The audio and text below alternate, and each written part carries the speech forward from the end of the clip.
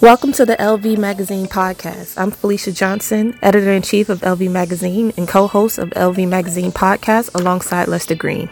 Hey, what's going on? It's your boy Lester Green, aka The Connector, and I am co-host of the LV Magazine podcast with Felicia Johnson. I'm an actor, producer, screenwriter, rapper, author, and host.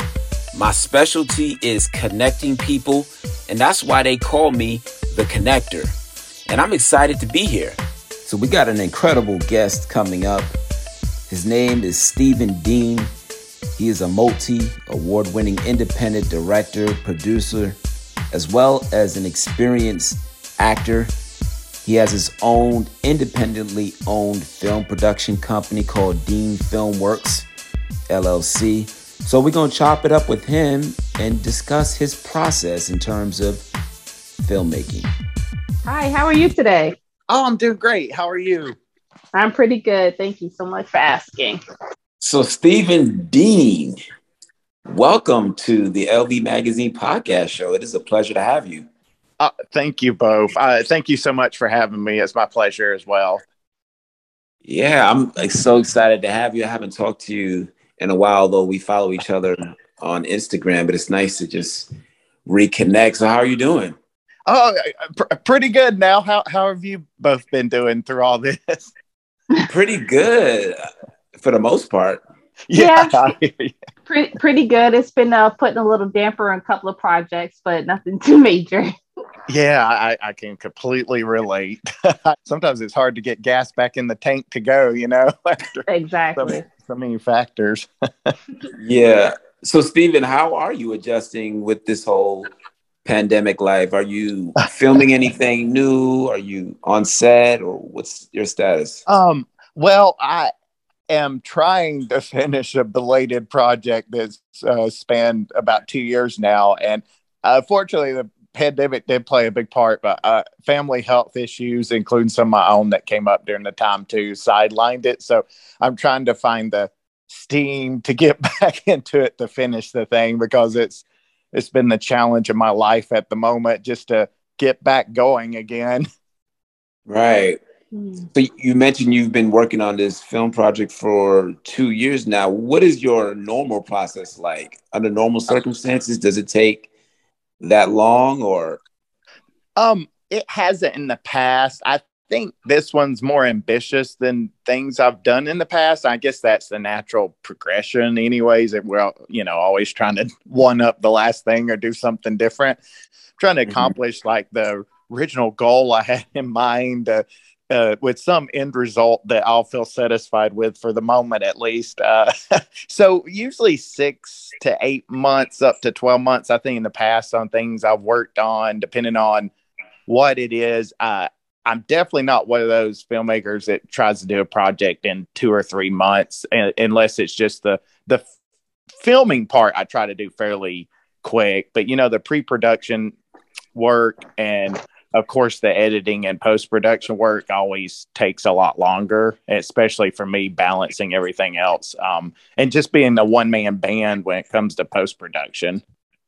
Oh, a lot of people don't realize what goes into the pre-production, the production of a film, because I've worked on projects where the actors, they get the script and then we're doing rehearsals and they're like, oh, when are we going to start filming? Like, I'm like, well, we didn't even finish getting the lines down at this point.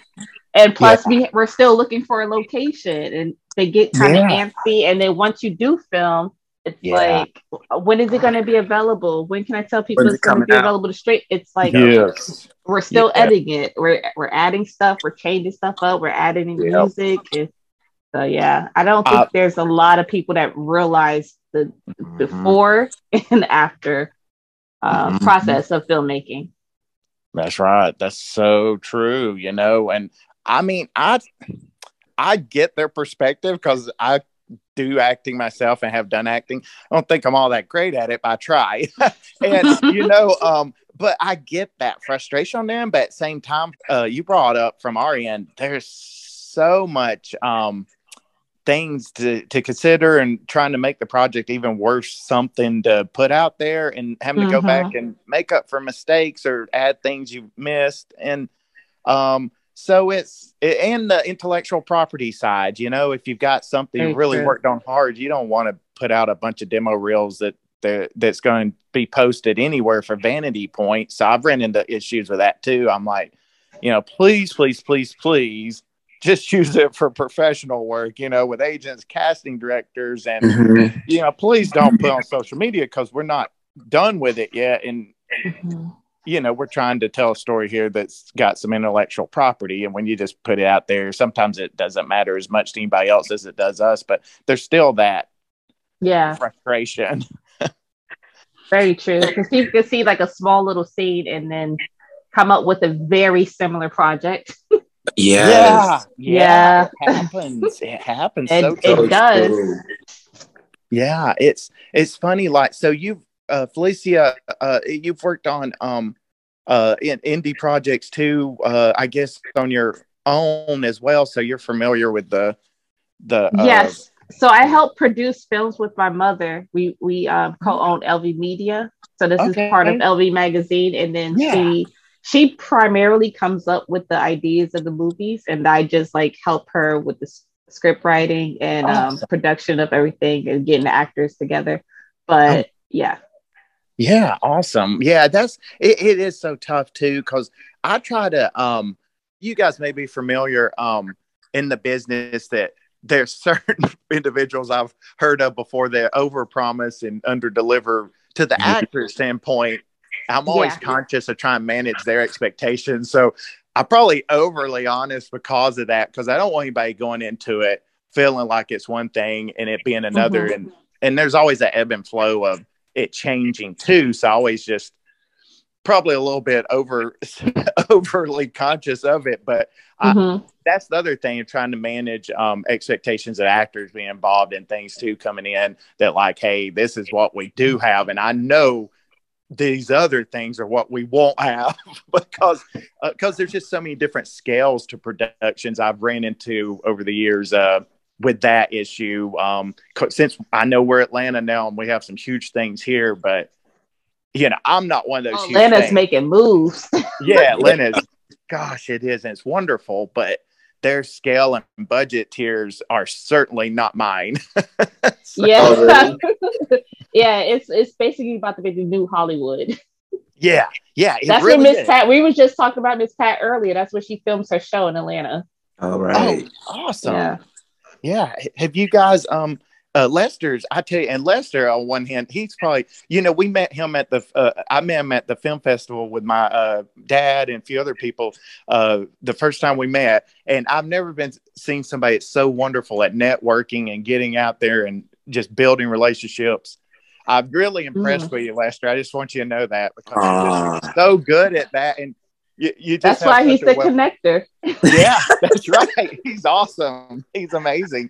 And I'm so proud of all the progress that you've made, because I've watched over the past few years since we first met. And I was like, wow, you're really unwavering. You know, you just really keep building that network. And that's so important too. I know, as acting or producing and creating things, and that's something I don't do so well. So I know my weaknesses. That's another thing this whole process has taught me, is trying to pace for sure. Just trying to pace myself.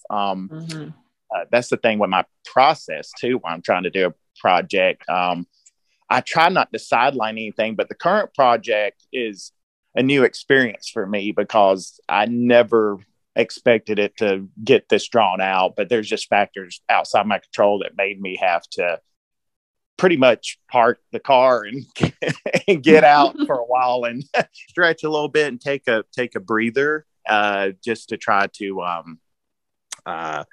catch my breath and find perspective where I wanted to go with the project I'm trying to finish, because I haven't really ran into this, and some of it, a lot of it was a pandemic to begin with, but then health issues with family members, and, you know, changing roles to be a primary caregiver that just was unexpected.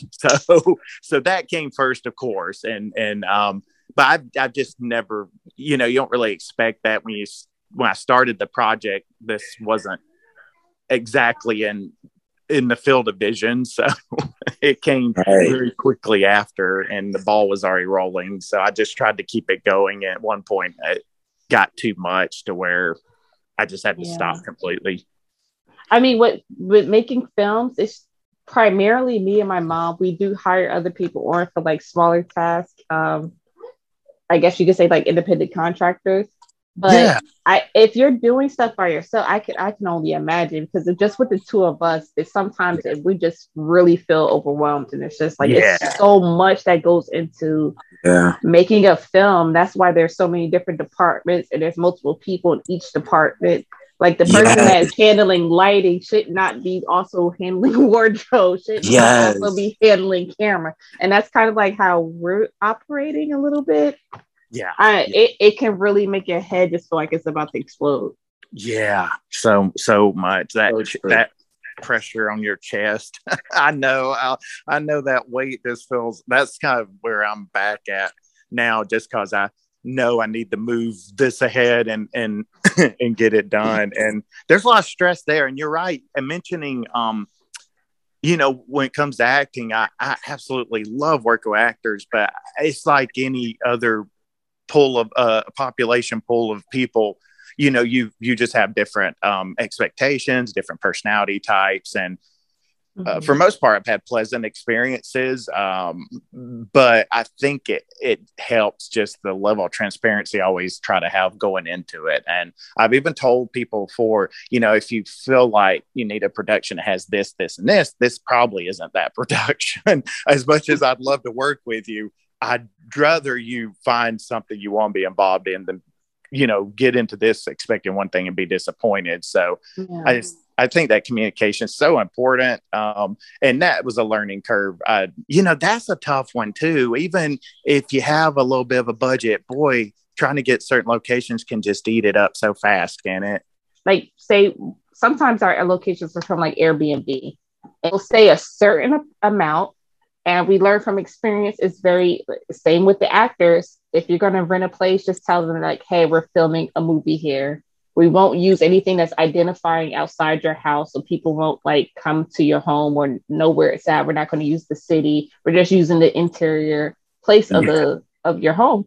And all of a sudden, as soon as they hear that it's going to be in a movie, the price that's listed on the Airbnb, it goes up like 10 times. Yeah, they don't know where we're at. I don't think they know where we're at. I always explain to people, I'm like, I'm not mainstream Hollywood, because I've had that happen to me too. I went to a place, it was actually a facility, and I was able to shoot outside for a very affordable rate. But when I first tried to price, they had like a simulated little hospital area, and I was like, "Ooh, I'd love to film in there," but it was basically going to be over $4,000 for a day, and I've worked on major union stuff, and I've been around when locations negotiate filming at certain things, and most of the time I don't even think they pay that kind of rate for some of the shows because they're on a budget too.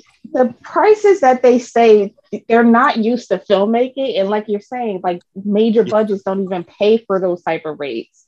Like it's kind of super ridiculous what they're offering, and it's like no, we're gonna have to turn it down. So true. And it's just, I'm like, I'm not in that spectrum, I always try to handle that too. One time I filmed, here's something unique that might help somebody. One time we did film, it's actually for his current project, I finished in an office building facility, and we had free use of the whole building, very corporate building. It was really nice, but there's no way I could pay their rate. So what we ended up doing, I did some work for them for a commercial spot because they needed some video work, it turned out, through doing some industrial work for them. It was not easy. If I would have had to rent out that facility for 2 days, it would have been a lot more money than I would have been able to pay. That's for sure. So luckily we did go film there for 2 days, thanks to just exchange of work. So I was really glad to make that deal. It took a little while though. That's so interesting if you said that, because the only time we had a really good deal on a place was something similar to that. It was an old cosmetology school. We were looking for like hospital type beds, and the school was going out of business, and they was trying to sell all their supplies, and they were selling beds for like the estheticians where you do your facials and stuff. So we was able to get some beds that we can mock up the kind of like hospital beds, and we paid like super cheap for them because they were just gonna toss them in the garbage if they couldn't sell them. Wow. And after just purchasing those beds, we was talking to them and looking at the place. It was like, so you guys are emptying out all these rooms. Can we shoot a video here? Like, can we shoot one of our scenes? And the beds themselves was like $15 a piece. And then they only charge us for like $50 to shoot for like 5 hours there. Nice. That is wonderful. So, just networking and doing business with people and businesses, that can help a lot. Yeah. Because you got to start somewhere. And a lot of people coming up, through the years wouldn't have made the films they made. Robert Rodriguez was one of them. And several other ones that just did shoestring budget films. Even Tarantino started exactly with. So it's just like, well, that's good for them working on the large stuff at union rate and everything like that. But that shoe doesn't fit all sizes, and people do have to start somewhere. So I don't agree with that at all. It's like going to the high school and telling them, you need to pay them like NFL players. No, it's not the same thing. So it's not the same thing at all. So I think that's just something that, that managing expectations on the side of crew and actors. All you need is a camera. If you got a phone, got a camera. Yeah, you can start. That's right. Yeah. You could free location outside. Yeah. Just write your movie or write your scenes around outdoors. You do not need a big budget. No budget at all, to be honest with you. No, not at all. If you have that conversation with people in front and you don't have a budget, you just have a little money out of pocket. If you're, paying for food and trying to take care of it, just up front say, hey, we have a budget, and everybody makes fun of exposure bucks. And I get where they're coming from, because it's, I guess it's been leveraged as more than it should be with people maybe that are ignorant of the film and television industry, how far it will or won't go. But I think, that dialogue, again, being honest on front end to explain to people, hey, this is exactly what it is. And it's not probably going to be anything more than this. So I just don't want you to feel like I'm overselling it. And that's, at that point, if they sign up, then they know at least the truth behind it. Exactly. When I first got involved in actually the industry, it was doing makeup. So at my first, because I was doing makeup for like fashion shows and photo shoots, and then a couple of small films. Okay. But the first entire year, I finished makeup school in February of 2011. Oh, wow. My first check was not until February 2012. Oh, man. So like I was working at least 2 gigs every week. Yeah. So, I mean, it gave me exposure. It gave me like the resources that I needed. It gave me my portfolio to apply for better gigs. Yeah. So, I mean, sometimes people just really need to get out there, and it's not all about making the money. If this is something that you're going to do, you're going to have to get some exposure, and nobody's going to pay you for doing something where you have no experience in. Now you might find a smaller, production that could use your talents, because if you're doing this, you might have some sort of talent, and you just work until you get to a better level, until you get the experience, until you get the resume that you need to apply for something better. Yes, thank you. I feel like we could talk about this for hours and hours, because I could tell you have a passion for it. Energy that you bring to the table. But in closing, how would you encourage upcoming filmmakers, new filmmakers, to work on their craft in terms of being a director or being a filmmaker? What advice would you give them?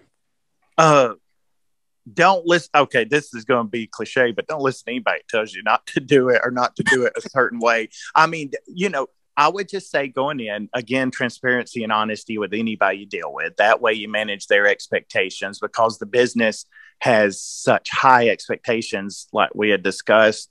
When you talk to people, they get the wrong idea where you're starting from. Don't chase the newest gear. That has been my problem. And it's no joke. A lot of independent small filmmakers think you have to get the best camera you can afford. You have to get the best lens. Yeah, you'll get minute quality, improvements in quality and things, of picture quality and sound. And there are certain things you really would be nice to have, but don't go in the hole for it, because it's like the computer business. The cameras are updated every year almost. So you're always running with an obsolete camera. If you keep it for a few years, it's okay. It's more important to focus on the craft and learning to use the camera you do have, and being able to work small. Like we had said, don't try to be overly ambitious to begin with. A lot of people, I've seen them talk about, I don't want my first project to be crap. I don't want it to be bad or poorly received. We don't all get to come out of the gate with a studio contract. So just do the best you can, but just start. Just start, and don't let, take sound advice, but don't let discouragement stop you. Just find ways around the roadblocks. I like that, sound advice.